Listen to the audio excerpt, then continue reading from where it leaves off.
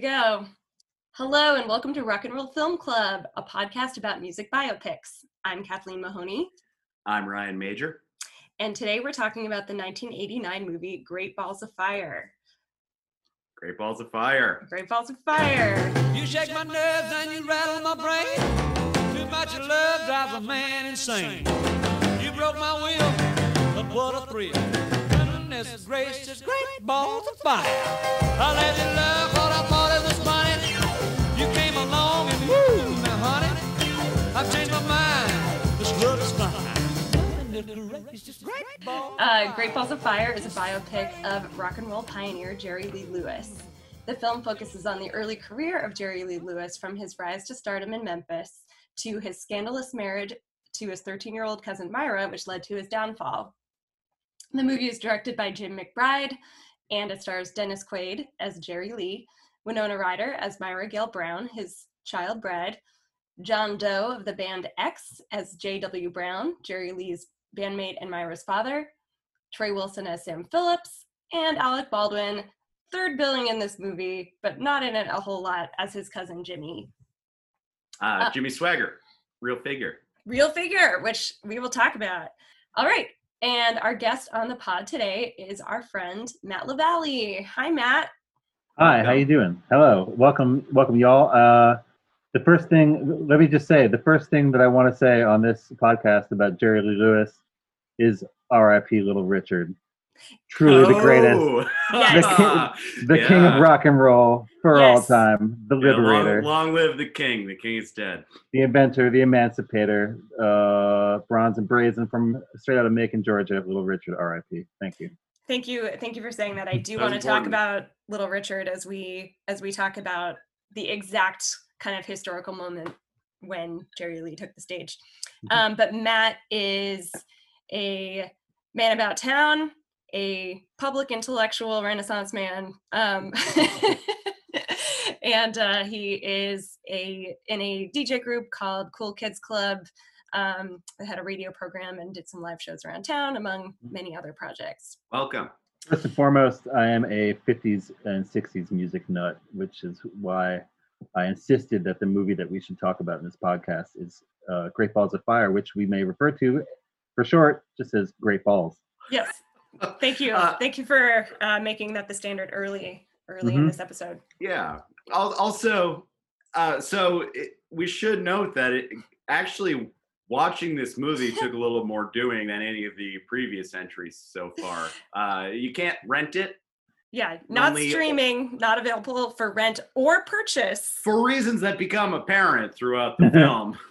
So Matt bought me a DVD and mailed it to my house, and Ryan and I, in the midst of this pandemic, organized an in-person, socially distant handoff of the film. So I watched it about a week ago, so I'm a little rusty. I think my notes are as sharp as they can be, but I watched it last night and haven't spoken to anyone, so I remember it really well. I watched it. I saw it once a long time ago, maybe when I was like in my early teens or so. And I watched it twice in the past week and took copious notes and did some background research too. Excellent. You Good. Authority here. Had you guys seen it previously? Matt, you saw it as a kid? That's correct. I probably saw it when I was like around like high school age somewhere, and there are two scenes which I recall very clearly from it. One of them is the great line when Jerry gives his brother Jimmy his mauve Cadillac when Jimmy Swaggart needs a car to preach. He just tosses Jimmy Swaggart the keys, and Jimmy says, "Praise Jesus," and Jerry Lee says, "Don't thank Jesus, thank Jerry Lee Lewis." I did write down that. Well, the third person. One of the many times he refers to himself in the third person. What was the other scene? You know what? I think we're going to cover it later if we're so unfortunate as to have to talk about it. But I have a feeling we're going to get there. All right, I'm sure we will. So I should talk about this. This is one of the earliest movies I remember seeing. Really? For some reason, I was at my friend's house. It must have been sometime before, like third grade at the latest, because we went to different schools after that. Mhm. And you know, he just had like kind of like a permissive single mom, and we saw some things that were not really appropriate for small children. Mhm. And I saw most of Great Balls of Fire as a little kid, and some of it on VH1 one time in my teens. But this is the first time I watched all the way through since that, and I have to say, I remembered it a whole lot clearer than I would have Really? thought. And also, what was kind of weird about it was seeing it when I was too young to understand sex or have any kind of like, you know, like moral, ethical function to my brain. So I was just like, oh, it's a story about a man who played the piano who made some controversial choices. Watching it now, though, woo! Right. Right. It was on VH1 all the time. I definitely didn't see it in its entirety when I was younger, but you know, saw chunks of it many times on VH1. That must have been where I seen it. It was on Yeah. VH1. That makes sense. Yeah, I feel all like it the was time. Yeah. All the time. All right, let's talk about the real Jerry Lee before we get into the plot of the movie. Still alive. Still alive. He's Somehow. been somehow. For a man who dabbles in lots of drugs and guns, he is still alive. He has been described as rock and roll's first great wild man. But again, as noted, Little Richard was putting out albums before Jerry Lee. He made his first recordings in 1956 at Sun Records in Memphis. His hits include A Whole Lot of Shaking Going On, Crazy Arms, Breathless, and of course, Great Balls of Fire. Great Balls. And his career faltered significantly in the wake of his marriage to his teenage cousin. And then he sort of pivoted to country, even though he was always influenced by country, but sort of like placed himself in the camp of country through the 60s and 70s. And he topped the country western charts for a while. And he was inducted into the Rock and Roll Hall of Fame in 1986. And again, he's still alive. He had lots of personal scandals, even, you know, beyond marrying his 13-year-old cousin, which I hope we can touch upon as well. All right. Shall we get into the movie? Oh, sure. Let's right. do it. So, if I recall correctly, this one, like all of these, opens with a young boy who we will soon learn is Jerry Lee Lewis. Always at the flashback. And he's with his cousin, Jimmy Swaggart. Mm-hmm. And they run off to a blues club and briefly watch the musicians. Jimmy being, you know, in a movie like this, you have all of your personality traits from the get-go. Jerry sees the music and Jimmy's like, this is wrong, we should leave. Splits. Jerry's like, no, this is cool. Watches the rhythm and blues music. Yeah, you know, the camera seems to be looking mostly at the dancers, I have to say. And one of which, by the way, was Rufus Thomas from Stax Records. Did you know that? I did not know that. Talk about good. Get some Memphis representation in there. Yeah, the cast of this movie, generally speaking, is extremely stacked. And Rufus Thomas, like, not even making the marquee is one thing. I noticed, first of all, the dancing in we returned to the club in Faraday, Louisiana later on in the film. There are 2 club scenes. Yes. This is a real thing that Jerry Lewis did, where he would sneak out of the house as a child, go to this club, he would perform there, he would take in the music there, and learned a lot about playing the piano, et cetera, et cetera.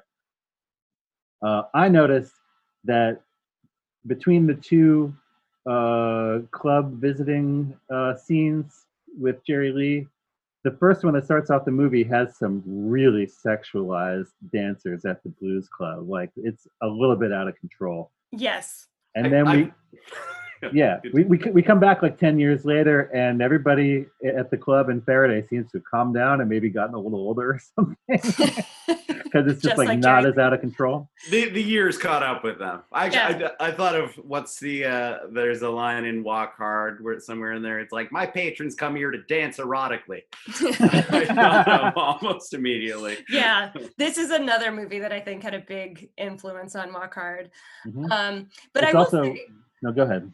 Oh, well, just very quickly, I mean, we'll get to this in a bit, but there is a scene a little later in the movie when Jerry Lee is actually playing music with his band at a predominantly like white country honky tonk, and that place looks horrible That compared place looks mega fucked. Like, why would anybody go there? I know the band had to play behind a fence, so I thought that was a Blues Brothers reference. I'm not sure that was that like a real thing they did.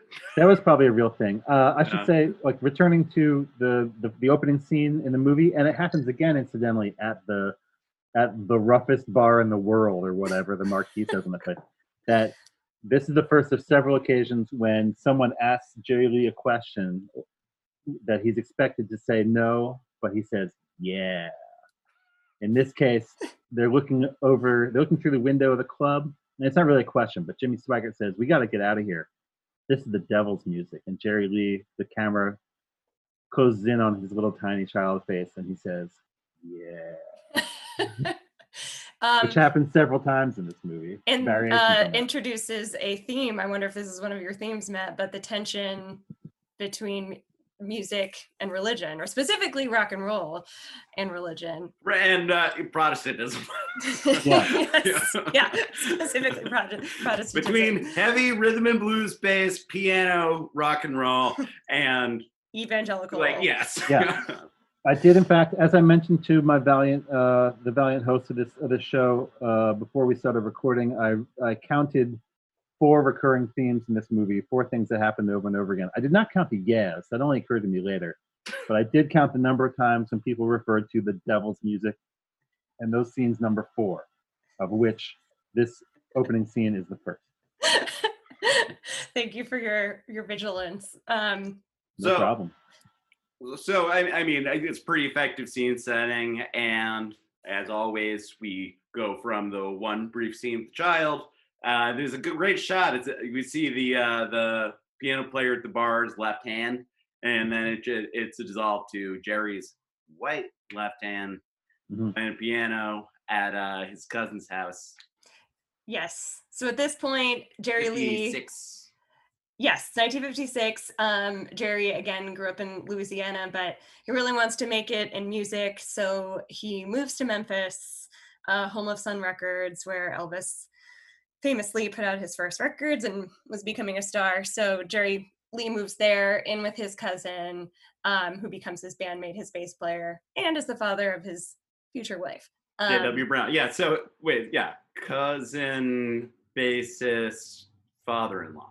Yes.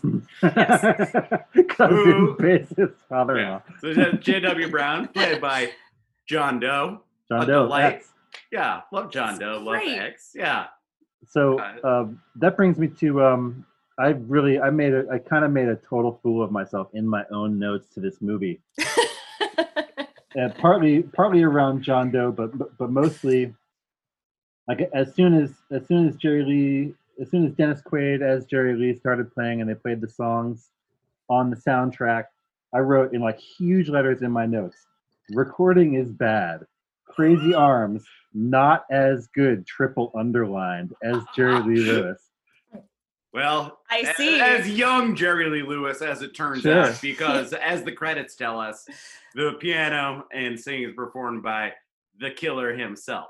Yeah, later on when they had the shame montage, I'm listening to the song that's playing over it, and I'm like, wait a minute.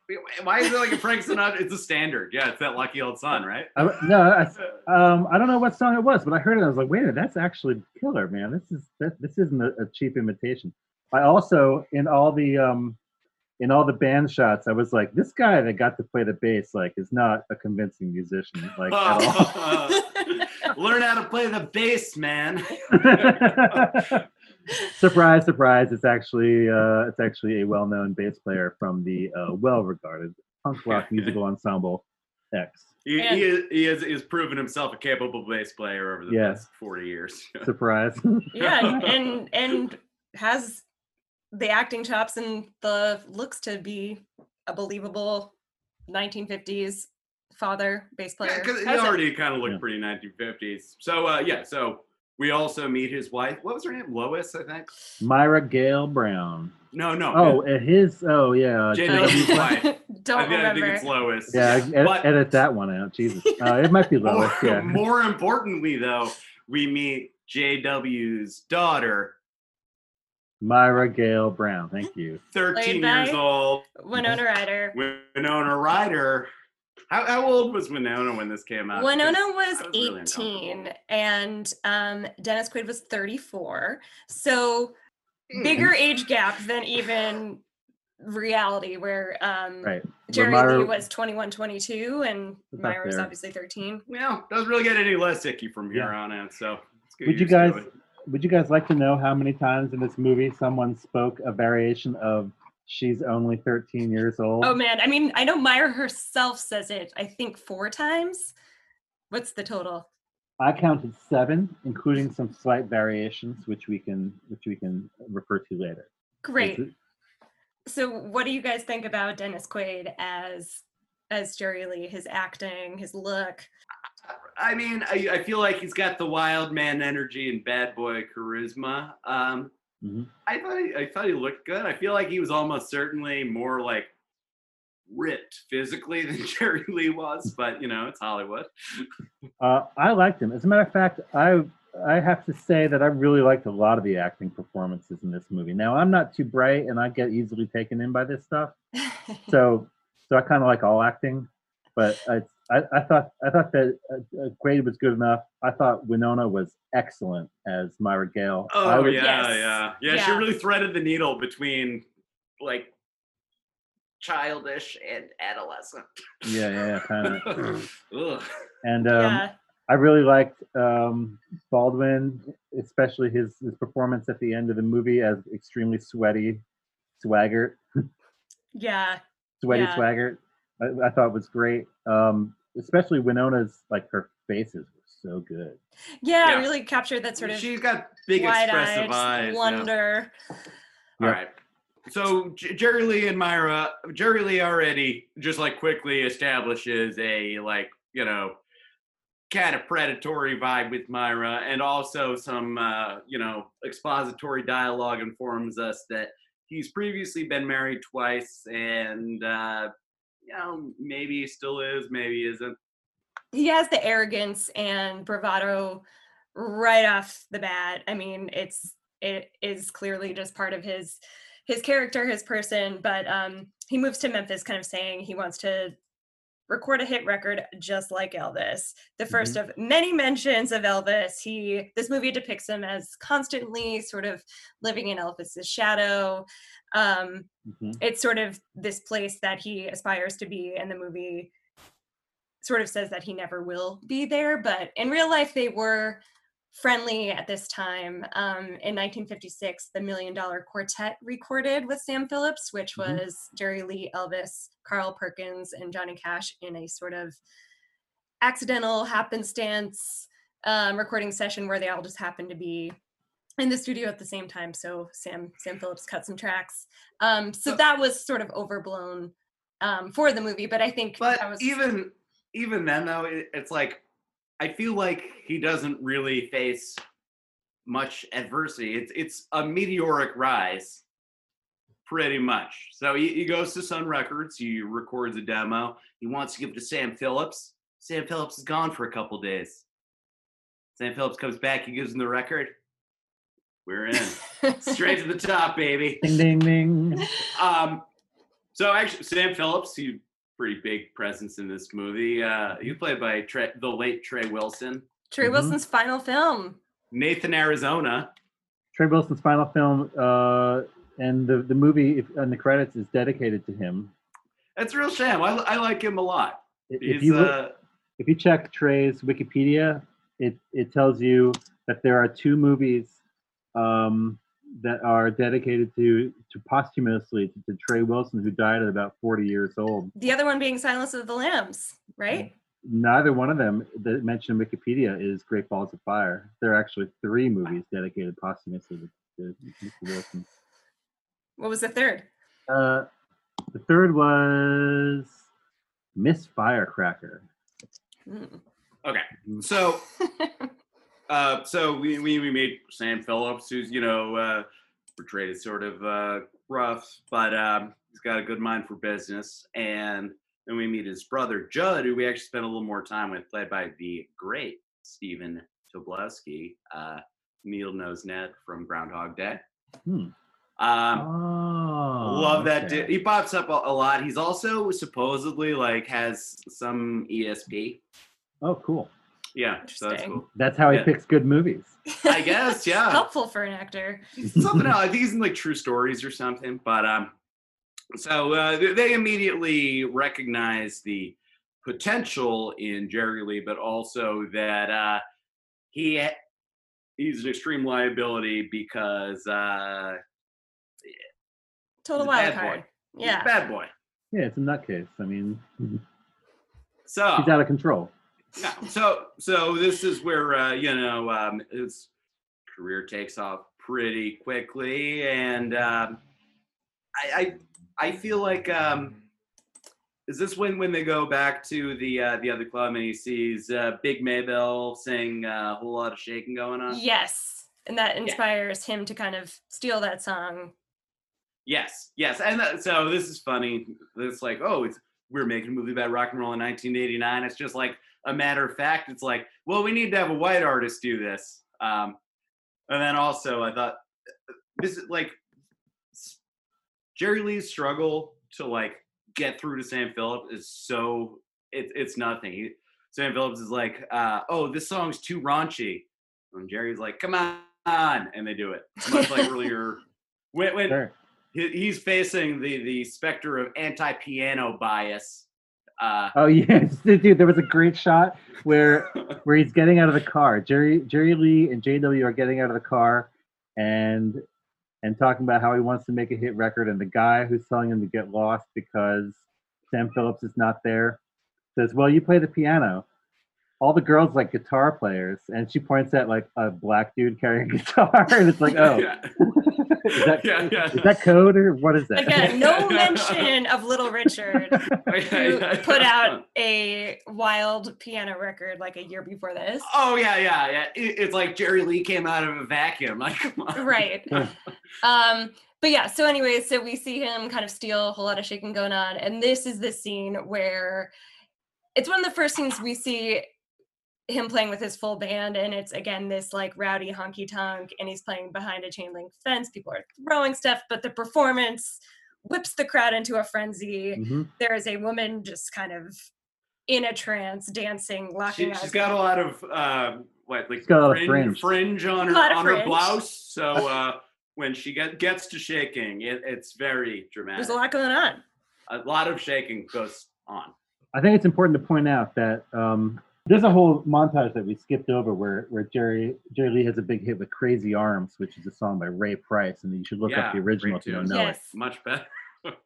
Also, in recording a whole lot of shaking going on, Jerry is shown in the studio like trying to record a ballad, but the engineers at Sun they want nothing to do with it. They don't like a ballad.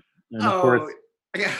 It's a great shot. The engineer just frowns and shakes his head at Sam Phillips. No. Can't record this.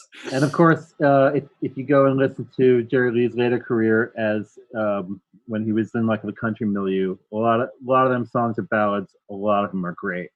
So yeah, I am not familiar with a lot of his country output. That is something I want to check out. Yeah, maybe we should just acknowledge in here that we're gonna be in the position as anyone talking about Jerry Lee or a lot of these rock and roll musicians, where we're going to have to praise the music and condemn the dude. Yes. Which is I guess as a oldies music fanatic is something that is a terrain I've kind of learned to walk. Yeah. What's interesting is this movie. It's another one of these movies that doesn't really seem to while it doesn't celebrate him marrying his teenage cousin, but it certainly doesn't demonize him in an appropriate They're like, manner. He's a bad boy. Right. And I should also note that I was reading when this movie came out. Okay, so it's 1989. A few years before this, there was this big expose in Rolling Stone about Jerry Lee Lewis, how he allegedly shot one of his wives. It was like his fourth or fifth or sixth wife. Most likely did it, but this was pretty scandalous. So he's already sort of he's back in the limelight to a degree for sort of being this controversial figure. It's not like they needed to make a movie about Jerry Lee Lewis. Did they just pick like the least problematic chapter of his life, and this is what they came up with? He marries his teenage cousin. The least problematic part. Yeah. I think what the movie accomplishes is that when you read about something that is so far from the moral universe that you occupy, as being a rich and famous rock star getting married to your first cousin once removed who is like way underage, you think to yourself, why would a person do this? What is in the mind of a person that would do this thing? And I think that Great Balls, in fact, addresses this pretty well, because it talks about what might have been in their minds in several instances. Interesting. Mm-hmm. So around the middle of the movie, when Jerry's commercial fortunes start rising, and even when he goes and hears the song "Whole Lot of Shaking Going On," we start to realize that this is like fantasy 1950s. Like, this is like the same universe as Grease. There's like poodle skirts and dancing teenagers and friendly greasers, and even at the Black Club, it's all just like choreographed dancing, and they don't even need microphones because it's like a stage musical, basically. Yes, definitely. There are definite musical theater vibes, and I mean, at one point there is just a blatant song and dance number where Jerry shows up at the high school and is singing his own song, and the teenagers run out and start doing this choreographed dance. Again, in this seemingly.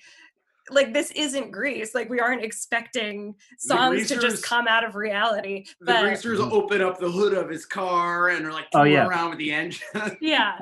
I noticed that, and they are depicted from the rear. So they throw open the hood of Jerry Lee's car and stick their heads in to look at his engine and point their asses straight at the camera, which they are continuing to shake to the tune of Jerry's excellent single "High School Confidential." Yes. Yeah, they were wearing Levi's because you can see those little red tabs wiggling. Mm-hmm. I'm glad we covered that, because that scene is so bananas. But kind of rewinding a tiny bit. So again, Whole Lot of Shaking Going On is sort of one of his first big hits, along with Crazy Arms. He plays on the Steve Allen Show, where we see Elvis watching from his bedroom, we see a lot of people at their home, in their homes watching. Especially because Elvis got shamed by Steve Allen and took that anger to his grave. Do you guys know who played Steve Allen in this movie? Steve Allen. That's right, Steve Allen as himself. Yes. The incident of Jerry Lee playing that song on the Steve Allen Show and tossing his piano stool back behind him, and Steve Allen picking up some furniture and just chucking it back is real. That happened, and you can watch the footage of it. That's cool. It seemed like slapstick comedy in the movie, Yeah, Steve was always down. He was an extremely hip guy, and he decided, well, as long as we're destroying some property here, what the fuck? I'm Steve Allen. Let's do it. And that is probably why Jerry Lee and Myra named their first child Steve Allen Lewis. Yeah. But that is great. Funny too, though. So yeah, we see Elvis is in bed with a girl, and she gets up and starts dancing to it. But also, so when Elvis was on the Steve Allen Show, he performed Hound Dog, and Steve Allen made him sing it to a basset hound. To his dog, basset hound, yeah. Yeah, and Elvis hated that. I did not know that. Yeah. Yeah, well. Yeah. That's tough great. Shit, Presley. Oh, yeah. So around that also, before we start getting into the gross sex and marriage stuff, we other scenes from Jerry Lee's rise. He has sharing a bill with Chuck Berry, and he wants to go on after Chuck Berry. Chuck Berry is played by a lookalike who does not speak. He does not speak at all, nor do we hear his music. Yeah, 0 lines, 0 nothing. So Chuck Berry's contract states that he has to headline. So Jerry Lee goes on before him and lights a fucking grand piano on fire. And I was watching that. I wanted to be like, Jerry Lee, what a waste. But it's like pretty cool. It's pretty cool. It's totally crazy. But Pretty again, cool. In my notes, it says burning the piano is cool.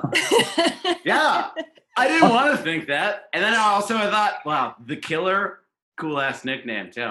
A real incident. He burned a piano. That happened. That's no exaggeration. If Chuck Berry had to go on after that, I'm sure these are like two separate incidents that got amalgamated, but sure. You can't burn the equipment before somebody else has to play. It's probably true. And let me also say, you can look up a great interview with Little Richard from '73 or '72 when he was playing in London, and they interviewed him before.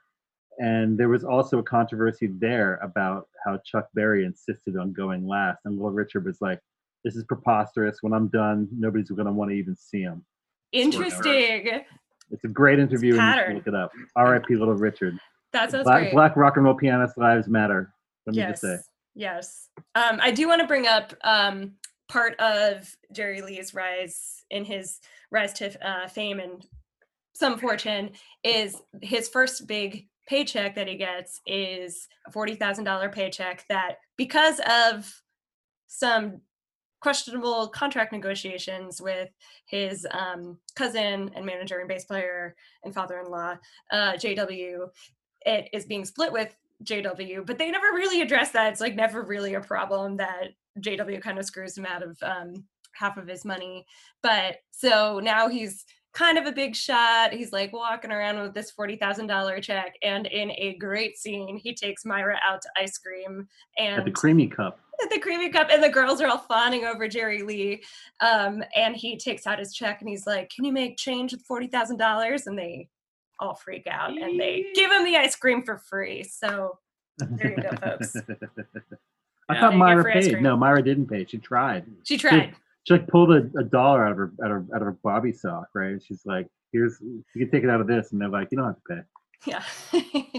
But then also around here, we see adult Jimmy Swaggart, Alec Baldwin, looking astonishingly handsome. I always forget because it's just been so like puffy and husky for so Yeah, long. I was just saying to Ryan and I were talking about him last night. I feel like Alec Baldwin and Tom Hanks are two actors who have fallen victim to fat face, and they're Big head.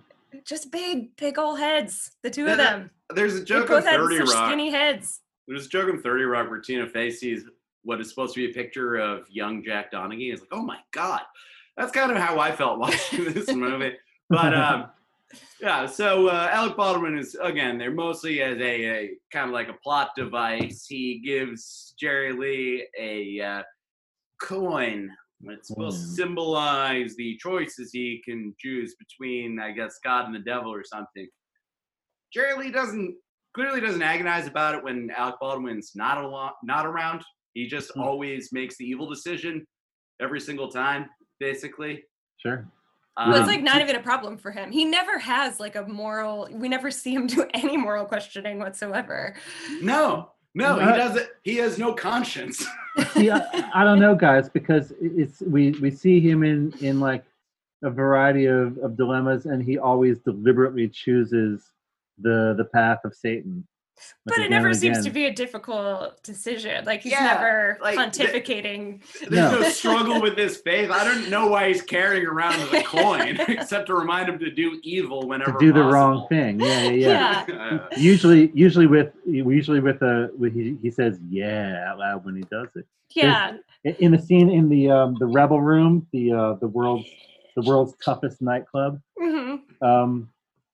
Jerry Lee, we can't play that Negro music or something. yeah.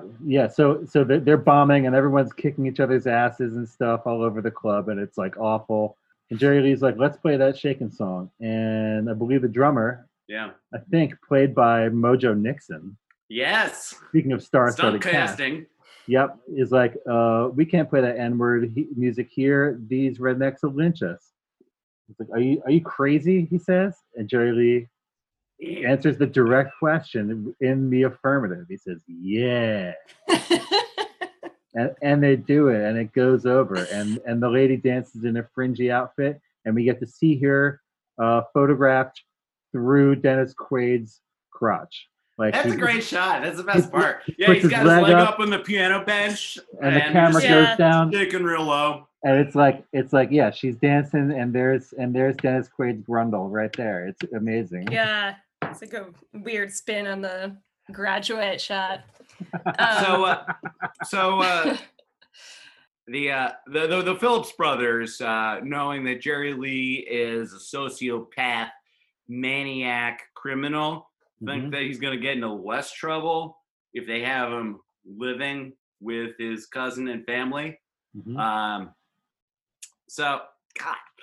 So there's a scene where it's the family, JW, his wife, Myra, and Jerry Lee are watching television, and it's a program about the H-bomb. And when JW and wife go to bed, like Myra starts talking about like, you know, existential kind of insecurities and fears that she has as a 13-year-old growing up in the Cold War. She's in her PJs, and Jerry Lee just kind of like preys upon her fear and insecurity, and it's just really, really gross. And Yeah, gnarly to it's watch. around this time that they have their first kiss, and the last thing that Myra says before they kiss is, "I don't even know what hydrogen is." Yeah. This brings me to one of the other like thematic elements that I counted in this movie, and that is bubblegum. Mm, Yeah, it's both Myra and Jerry Lee are snapping gum constantly. constantly. They're chewing gum, and the gum It's just represents especially Jerry Lee's, but I think everybody's libido. Right. Wow, So yeah. you will notice when Jerry Lee walks into the Sun Records office and sees like the sexy receptionist at Sun, Yes. She's fun. like a little bubble pops right in front of him. It's like, howdy there. And let's see, when else? He's chewing gum in the scene where he's playing the piano for Myra and her friends who stop by the house. Yep. And he like chases them with the piano and corners them in the corner of the room playing the piano and chewing gum. And Yeah, and then Myra's chewing gum and drinking milk when they're sitting together on the couch, which is disgusting. Yep. And yeah, they're chewing gum watching the TV show about the H-bomb. After they have that conversation where they're like, I'm afraid of dying in a nuclear war. I think that's terrible. I don't want to die without having ever lived. I think they're chewing gum there, but they might not be. They're Yeah. chewing gum when they watch the bomb movie. And I'll tell you two things that blowing a gum bubble and popping it resembles. One thing it resembles is tumescence and detumescence, which is why I feel that this represents the libido of the human being. And doesn't it also represent the explosion of an atom bomb? Yes, Matt, So- this is This is a this is why brilliant we do this. dissection.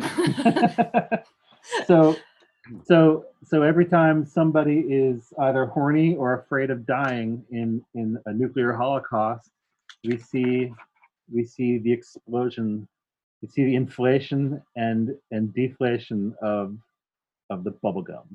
Yeah. As I mentioned a couple of years ago in a conversation with Kathleen, some of this movie takes place in 1958, which in the United States was the peak year for teenage pregnancy in the United States. Also the year my mom graduated high school. Hmm. Yeah. So like, yeah, people were waiting until they got out of high school to have a family, right? Which sounds a little strange now, but it's all over the culture. Everybody talks about it. It's like once we're out of high school and we're 18, we can get married and start making babies. Mm-hmm. What people did. Okay. And they chewed gum. That's great. That's great. So it's right around this time that he proposes to Myra. En route to the wedding chapel, she's in the car, Picks not her up knowing from where they're going. school. Picks Yeah. her up Yeah. from school to tell her that he's driving her to get married, which she is clearly not 100% on board with. One of the many utterances of, but I'm only 13. Yeah, the Oh God, seven she's like, utterances. can't we just wait 3 or 4 years? Why do we have to do this right Ugh. now? God. And then also subsequently, Jerry Lee's like, yeah, don't worry, I'll tell JW. Does not do it. Yeah, and she keeps reminding him, like, you have to tell my family. I'm gonna tell them. And he's like, no, I'll do it. Doesn't do it. Did he pick her up from the High School Confidential dance number to go directly to Arkansas and get married? I think Maybe. this was the second time he came to pick her up at school. Oh, okay. All right. It's the next thing in my notes. But yeah, they Probably go shot to, on the same day. yeah, they go to Um, Mississippi, get married in a wedding chapel there. The soundtrack is the song Patricia by Perez Prado, which has become sort of a trope in movies when people want to depict like the false optimism and hollowness of 50s America. Interesting. Patricia's kind of the go-to song.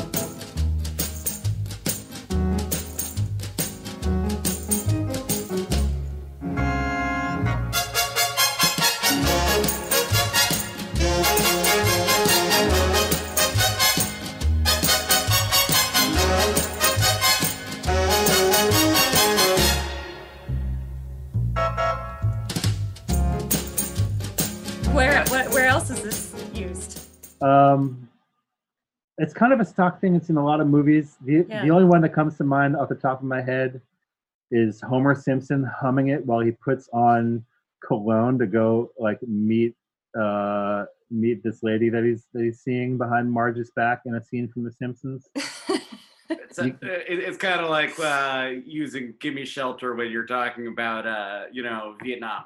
Yeah, absolutely. And this movie also has in it "Last Night" by the Marquis, which is definitely a song that's in many, many soundtracks and didn't come out till 1961. So that case they kind of blew negative points for. What else? We got one Elvis Presley song on there. We got one. We got Ike Turner on the soundtrack too, just because. The Kings of Rhythm are in there with Delta 88. Yeah. There was one song that was brand new to me in the soundtrack that I didn't know, which is the Wailers playing beat guitar, which is indeed historical. The Wailers were the Pacific Northwest Wailers. Yeah, it's them. They're awesome. I don't know how many people in Memphis were listening to the Fabulous Wailers, but I'm pretty sure, in 1957 or whatever. But that's fine. So suffice to say, J.W. Brown finds out that his cousin has married his daughter, his 13-year-old daughter, secretly. He goes to Sun Records with a gun. I just think this is dark but funny. He walks in the office, the secretary babe goes like, "Ah," and he goes, "Shut up."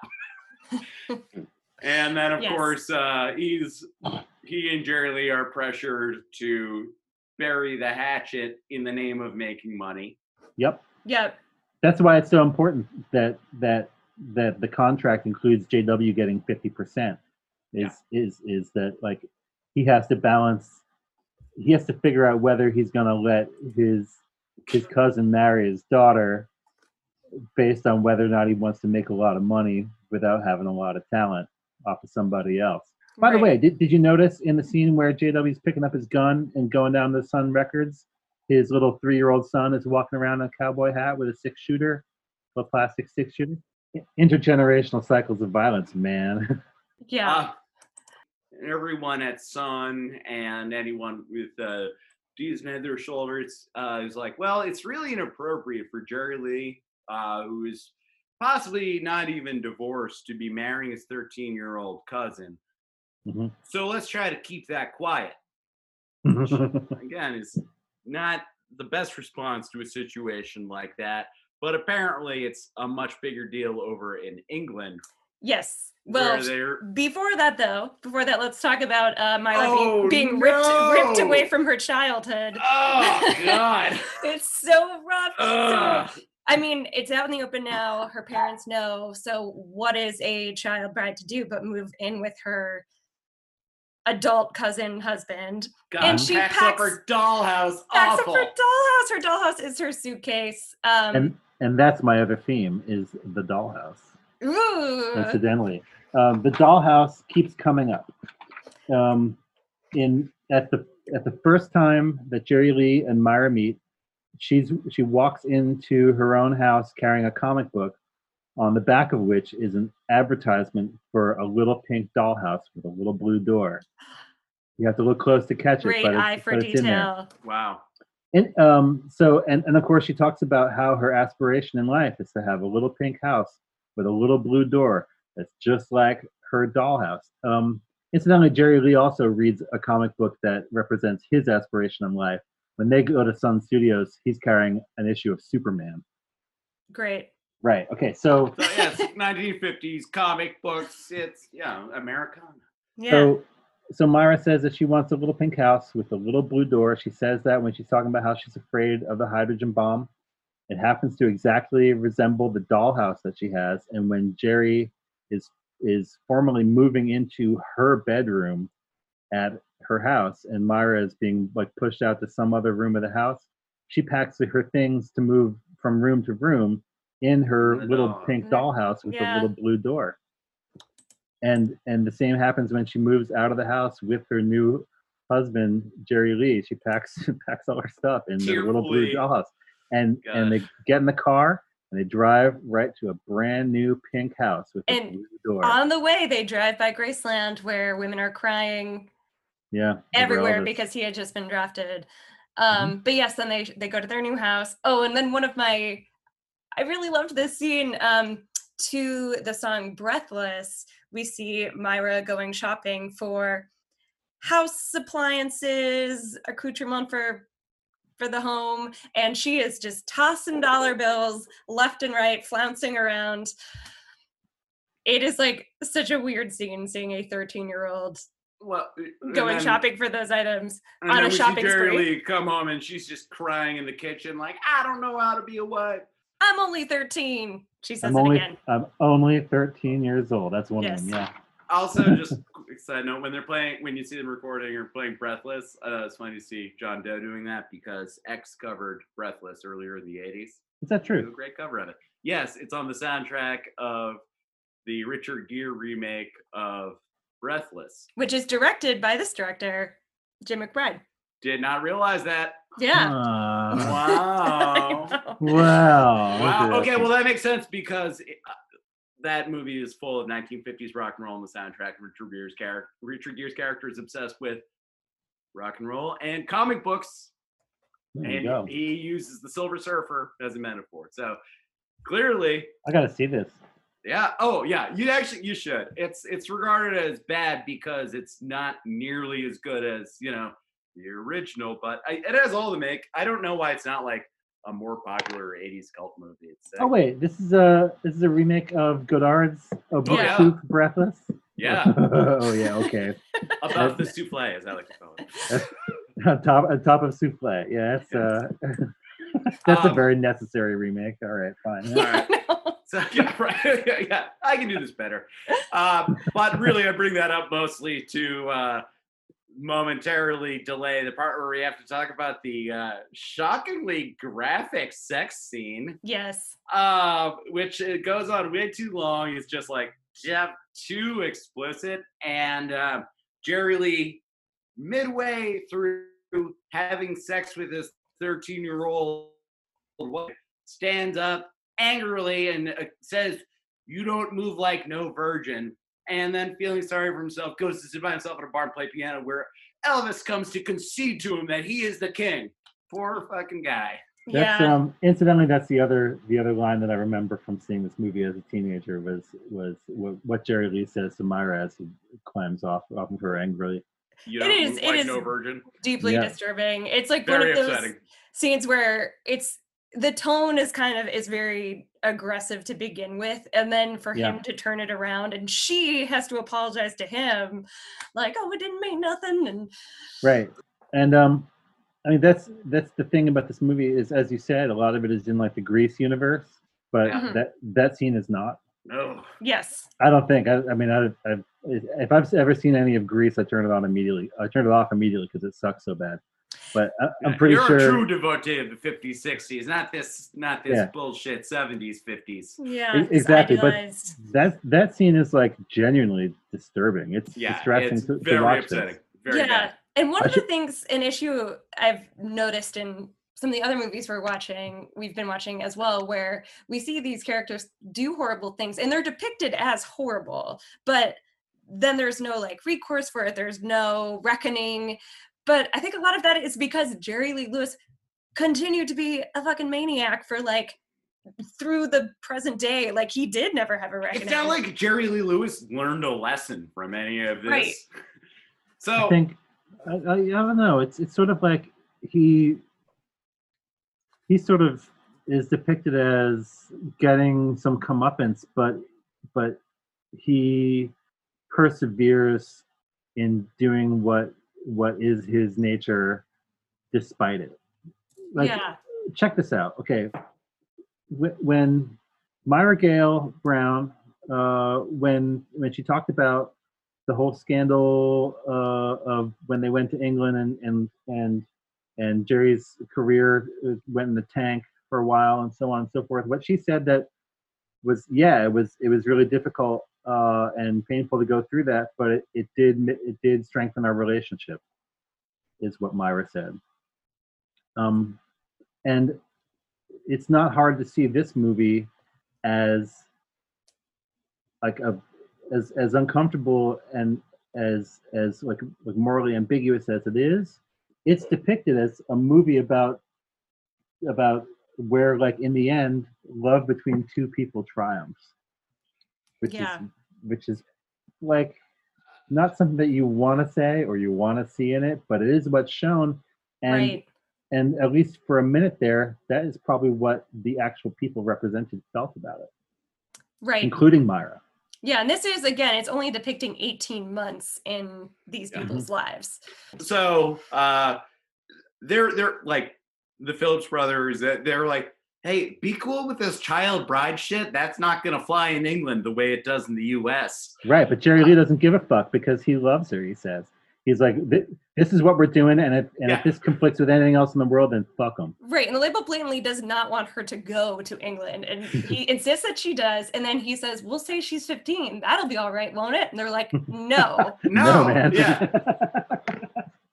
But then there's the scene where they're playing in England, and the audience is like half empty and just there to yell at him. Well, we should note that it's upon his arrival that Myra tells the press that they're like, who are you? And she's like, well, I'm his wife. And so that's what really... She's somebody asked Jerry Lee, are you married to this girl? And what does he say?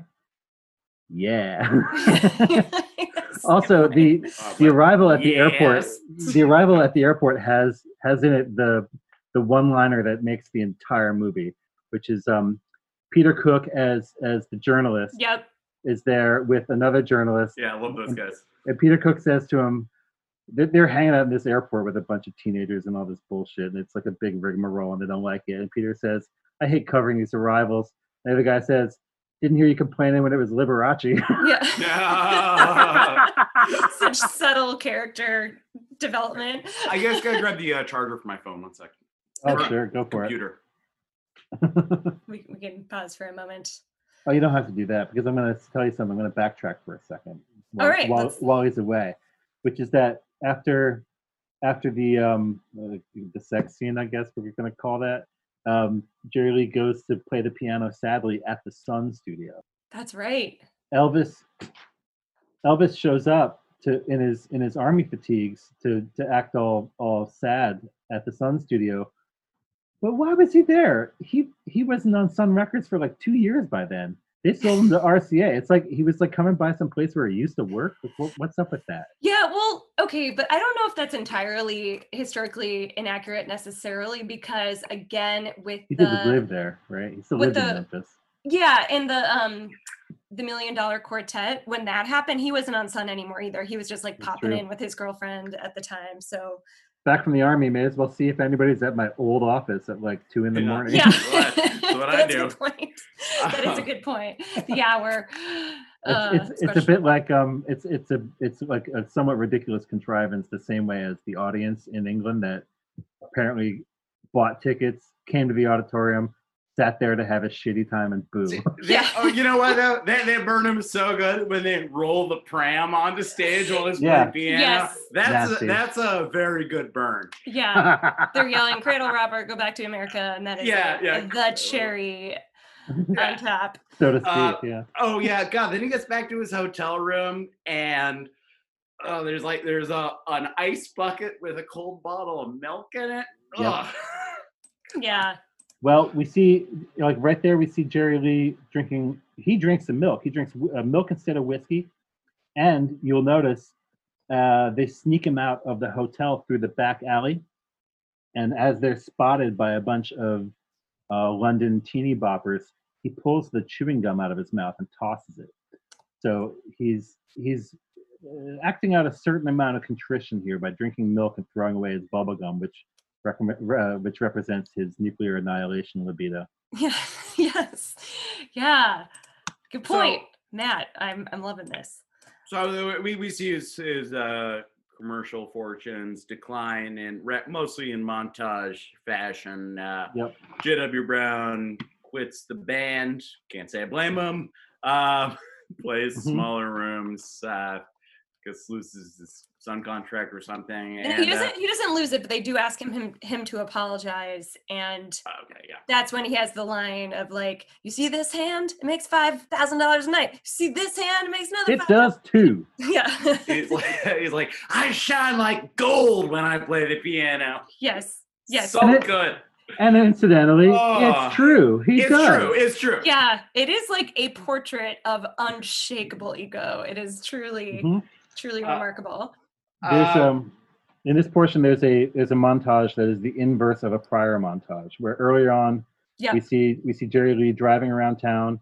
All the teenagers at the Creamy Cup are cheering for him. The high school kids are cheering for him. There's some civil rights marchers who are black people with signs. You assume that that's what they are. They cheer for him, and the cops are protecting them from a bunch of dudes who look like they want to rough up these civil rights protesters. Those guys are cheering for him too.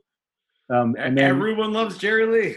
yeah, and then later on he gets back from England, and everyone is apparently in exactly the same positions that they were in before, but this time they are booing Jerry Lee, including the high school kids who are shaming him for marrying Myra, with whom they were dancing with Jerry Lee on the very same Yeah. steps of the very same high school in a prior scene. Yeah, it's all very tidy. You know, they won't serve Yeah. him ice cream anymore. Like, your money's no good here, Louis. Right. Yep.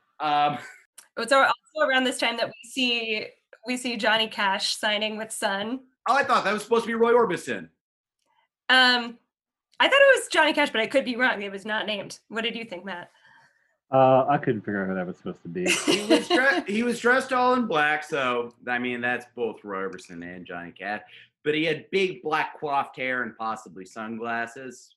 So my money's on Orbison, but you know, Mhm. doesn't Yeah. matter, doesn't matter. He's being replaced, Um, is supplanted. That's the the visual point. shorthand we get. I wrote down "nice pram" in my notes. Nice 'cause I thought pram. that was a pretty sick burn Sick burn. to mention. Yeah, I have pram, sick burn. But so Jerry Lee starts getting I mean he's philandering and getting like physically abusive. And then it's like really fucked up scene. It's like when he goes to like hit her, she like excitedly, defiantly tells him, it's like, you can't hit me anymore because I'm pregnant. He doesn't even listen. He thinks he doesn't hear what she said. I think it was Right. what happens, and Jerry Lee thinks that she's trying to just make him feel bad and guilty and so on and on and on. Doesn't realize that she's just told him that she's pregnant with Steve Allen Lewis. And when he does internalize this, it's all about Jerry Lee. Like, well, who's gonna take care of me? Yep. Yeah, he fucking like Just- cries and like collapses in her arms and stuff. So around this time, okay, we're getting to the very end of the movie, and it's sort of like a last ditch effort to improve his life.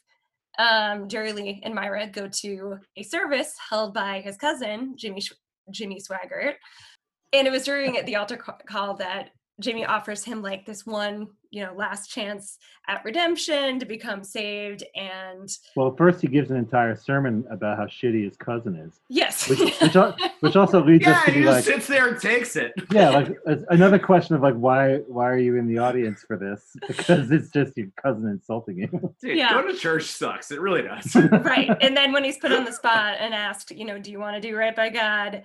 He says no.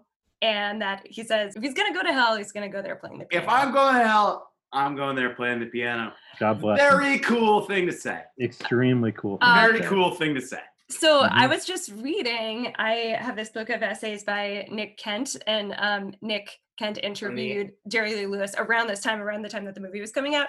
And he has a little blurb about Jimmy Swaggart at this time that I guess he did rise to fame as a TV evangelist, but when He's this still movie, alive, yeah. yeah, but when this movie was coming out, he was sort of like embroiled in a scandal. I guess he was like caught in a New Orleans red light Absolutely. district scenario. So But I read up on But- it. but- It's complicated. But why? I don't understand.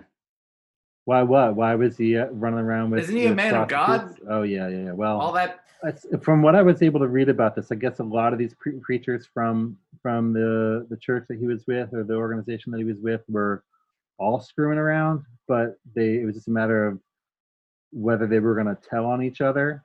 Oh, interesting. So somebody another preacher who had previously been disgraced went and got himself a camera with a telephoto lens and like staked out Swaggart and busted him. Oh. Basically, like the plot of The Righteous Gemstones, also.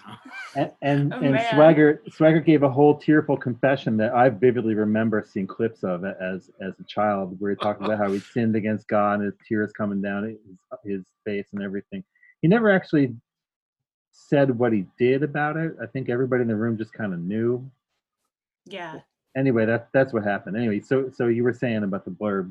Yeah, but so he did not participate in the making of this movie at all. He was not an advisor, but I should note that Jerry Lee Lewis was an advisor and was present for most of the filmmaking, as was Sam Phillips, also an advisor on this film.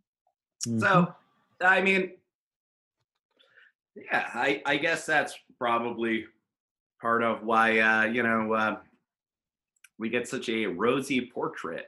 Oh, but he ended And, up hating the movie. He okay, liked but Dennis you- Quaid's performance, but he did not like the movie. No, nobody does. So one thing that I found interesting, the way this movie was made in 1989 is a salacious little showbiz tale with the nostalgic 1950s with the beloved prestige entertainer. If this was made in the last like 20 years, it would have gotten like the prestige drama. Like Jerry Lee would be like an anti-hero, somebody who struggled with his faith and wanted to do right, but was obsessed with marrying children and shooting guns and stuff. But I guess it's just it's a testament to the fact that attitudes regarding child brides have really come a long way since the late 80s. That's for sure. I don't think that you would depict this same kind of story so like in such a glib like fantastic manner. Right, like the tone is very much one of sort of a farce, and even the way, I mean, I also like Dennis Quaid's performance as Jerry Lee, but it's very cartoonish. Like he's constantly like popping out his eyes and like raising his eyebrows and kind of flipping his hair, and he's very much like almost like a comic book character in a way. That was his personality. I should say that so first of all, the biography of Jerry Lee that I read some years ago was a book called Hellfire by Nick Tosches and Grail Marcus. And I did see that come up. Yes. I looked all over my bookshelves to find my copy, but I think what happened was that the prose in it was so highfalutin and ridiculous that I got rid of it because it was such a dumb book. You know what? I did the same thing with the Grail Marcus. I was just like, God, I used to enjoy these things on like a primal level. So one thing that I read that I took away from that book was that the Jerry Lee's family in Louisiana were, as the character said in the movie, they were all getting married extremely young and divorcing and marrying again and just doing it over and over and over. And the way that he went through, he was on his third wife at age 23, was not unusual in his milieu at all. So I think that's too many. Sure, but the depiction of Jerry Lee being unfamiliar with that being unacceptable socially or otherwise is genuine. Incredible. And also, Incredible. I didn't look into this any further, but in the essay that I read, Jerry Lee is quoted as talking about JW as his like first cousin, like twice or something. Like he's his first cousin in like two different, Twice removed. not twice removed, in but 2 different directions. in 2 different directions. It wouldn't Like surprise twice me. over. I think it was like first cousin twice over, maybe something like that. Which Maybe. I cannot. My brain can't wrap itself around Still the logistics of that. But great. yeah. You know what? I think I might have a couple of those actually, because my dad's first wife is the brother of my aunt Judy's husband. So like it's a pair of siblings that got married. Okay. So technically, if you want to draw it out, I have like this infinite cascade of cousins because it's recursive. Yes. Yeah. Okay. There you go. Thank you. Not that I know that that's the situation with Jerry Lee, but like. But as one such Sure. relationship that could spawn a first cousin twice over. Yeah, something like that. But so just really quick, I guess at the very, very end of the movie, we love our postscripts. Okay. Yeah. I mean, I got some more hopelessly inadequate like title cards up at the end there. Yeah, I think there's a blurb about Myra, right? Like it says Steve Allen Lewis was born in 1959 or 8 or whatever. Yep. Uh-huh. And then the second thing we see is Jerry Lee Lewis is playing his heart out somewhere in America tonight. Yep. That's it really looked like, so that the closing musical number is Jerry Lee in some club. It's Dennis Quaid as Jerry Lee in some club playing Wild Child. Wild One. Wild One. I'm a Wild One. I really got the sense that was like left over from some other part of the movie because I couldn't figure out why it was last, and it just seemed like maybe there was some other sequence where that was supposed to go. Ryan, do you have the substance use report? Okay, actually, yeah. So let's see. Substance abuse report. Whiskey, fair amount of whiskey, and Plenty then of whiskey. Near the end when he's lying to Myra on the telephone, he like spills a bottle of amphetamines, I think, on the bed. Just pills. Oh yeah, there were some pills. But bizarrely, few people even smoke cigarettes in this movie, which actually seemed probably incorrect. But that doesn't seem right, does it? Yeah. So Yeah. whiskey and a couple pills. We got some good stunt casting in here. As we mentioned, there was Steve Allen appearing as himself. I think John Doe as J.W. Brown qualifies. Mojo Nixon. Great seeing him. And then this I only got this from watching the credits. The guy who replaces J.W. Brown, John Doe in the band, is Memphis musician Tav Falco. Really? Tav Falco's Panther Burns. Alex Chilton played bass in that band at one point. No shit. Yeah, he's a cool dude, still going. Played Somerville last year. If you watch the Big Star documentary, there's a great clip of them playing on some square daytime talk show. Really yes, cool. And Alex Chilton is introduced as Axel Chitlin. Yeah. You know something? We talked about that. a good friend of mine just sent me this book of essays about power pop, and I was. You know what? Oh, it's called Go All the Way, of course, right? Oh, yeah, so I'm reading through it, and over and over again, the authors of these essays keep referring to this song that I don't know by Big Star called "September Girls" as like the ultimate power pop. You don't know that song? You don't know that song? What are you doing? They're one of the greatest Memphis bands there is. So you would love that song. So I was like, okay, I mean, power pop's great, fun time, good music. So I should check this out. So I looked it up. I think I had it confused with one by Guided by Voices. So I looked up September Girls and I listened to it. I'm like, yeah. So I looked it up and I listened to it. I'm like, this is some fucking weak shit. And I have not read any more of that book since. They are one of those bands that people love to like revere as like underdogs, like they never made it and they should have, and they're good, but I will say hype is a little extreme.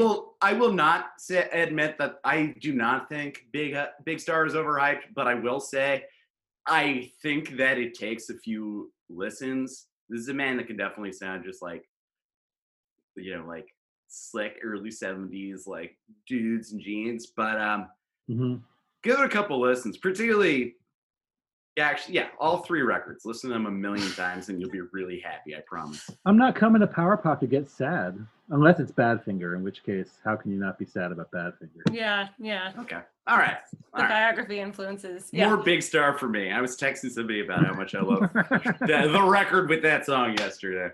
Okay, but let's kind of get back to Get back to the movie that Jerry we were Lee. talking about. We really should be. I have a few more things I want to say, and I'd love to hear your final thoughts as well. So yeah, I mentioned that Jerry Lee served as an advisor on this movie, and like some of the details in this essay were cracking me up. I guess he was just kind of obviously sort of a nightmare and terror on set.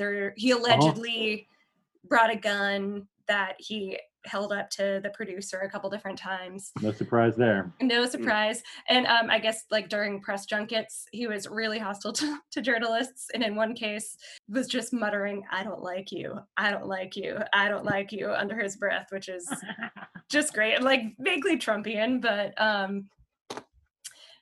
yeah, so that was amusing. But I also wanted to just touch upon the parts of Jerry Lee's life that kind of came after this movie that the movie did not cover, and just all of the insanity in like the 70s and 80s.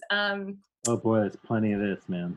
Plenty of this. I mean, he drove through the gates of Graceland on one occasion because he remembered while being out drunk one night, he was like, "Oh yeah, I think Elvis asked me to come over like a while ago, and I should probably do it right now. Oh, and my friend just happened to just give me a gun."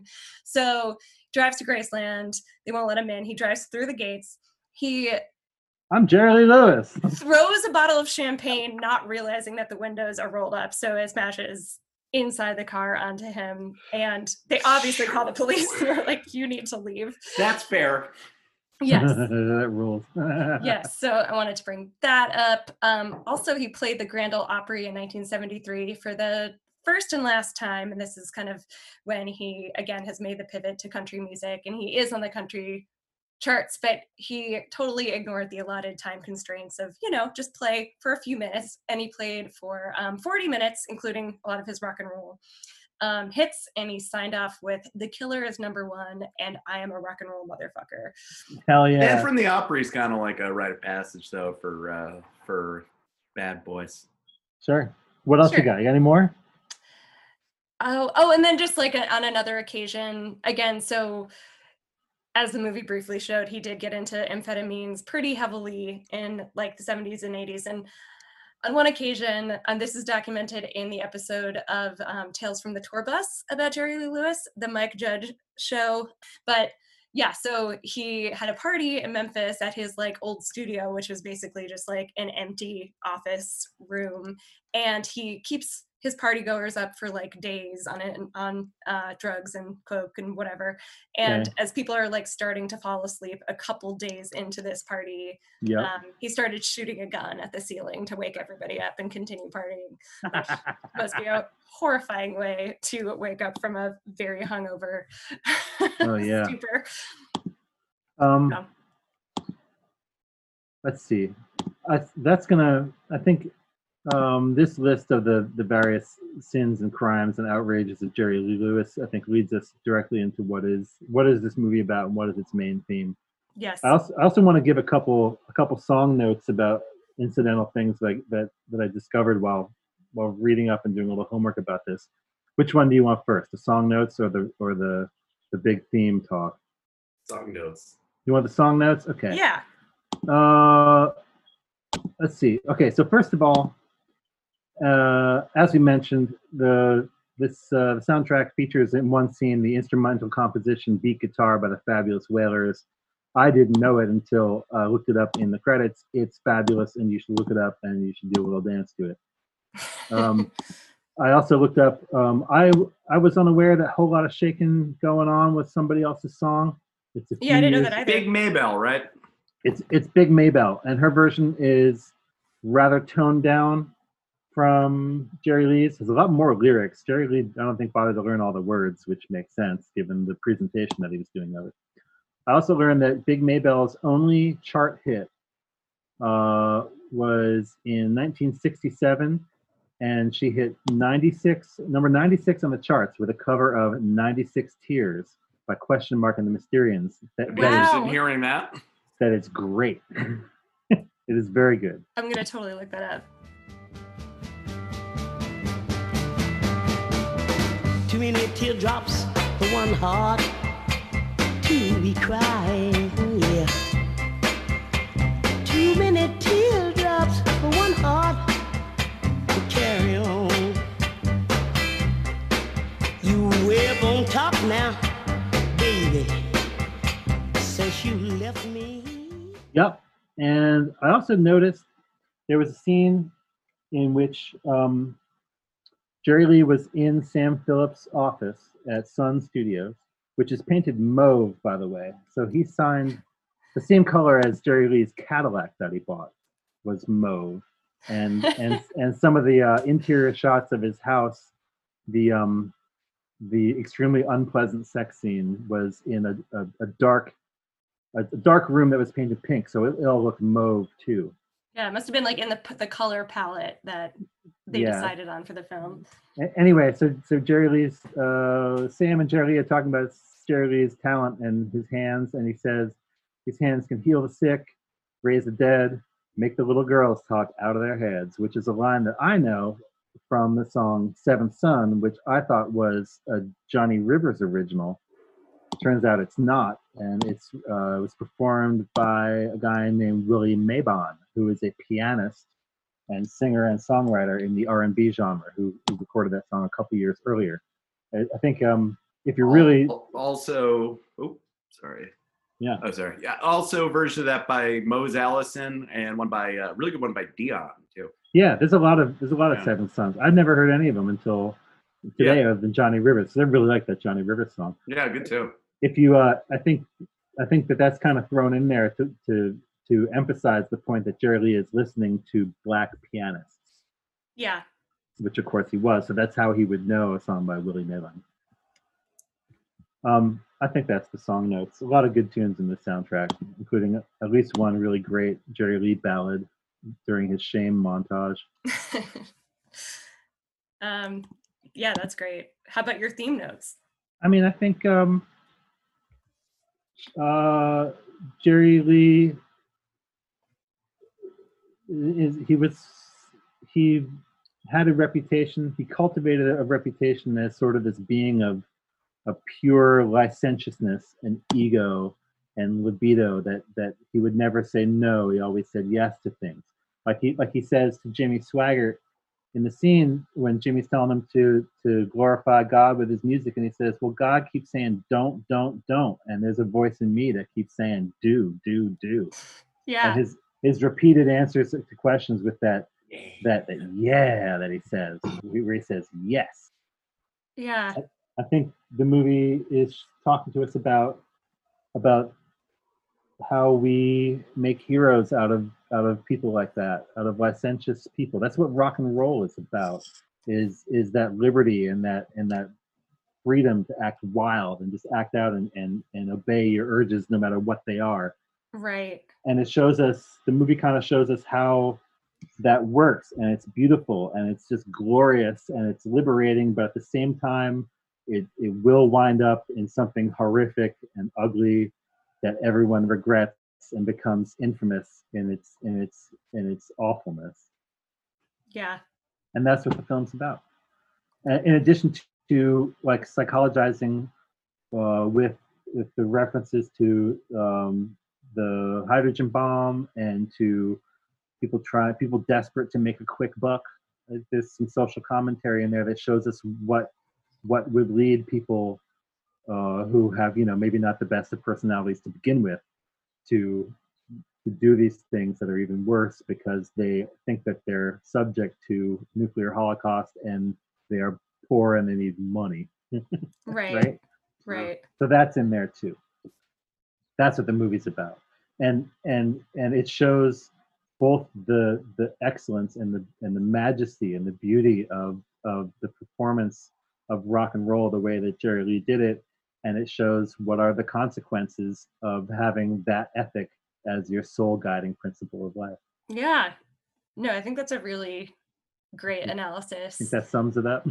Yeah, I mean, it really does yeah. like showcase his complete lack of sort of introspection, or I don't know, just he doesn't grapple with really anything, or Yeah. falter or question himself. It's just Yeah. all ego, all Well, action. I wrote a I wrote a subtitle for this. I wrote "Great Balls of Fire: One Man's Struggle Against Anti-Piano Bias, Conventional Attitudes Regarding Incest and Pedophilia." That's a long subtitle. You sure that's not just the you sure it's not just the summary? Yeah. Well, any other final thoughts from you, Ryan? I don't have anything else to say about Great Balls of Fire. I Great. just want to say, great balls.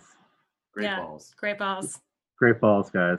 I don't think I referred to it as that one time. Me since neither. We, I just did right we now. decided we'd call it that at the very beginning of this discussion. I mean, we didn't really discuss it as a group whether or not we were going to do that. Kathleen, you called it that in a text that you sent me like a week and a half ago. I think you did it by accident, but I was like, that's it. We're calling this movie. Great. Well, Matt, thanks so much for talking to us. Yeah, thank you so much. Your insight was incredible, as expected. You're more than welcome. I'm happy to talk about this or any other topics of oldies music. And if I might say, London, England can kiss my ass. Hell yeah. All right, well, thanks again, and we'll be back in a week or so on Rock and Roll Film Club. Bye, guys. Bye.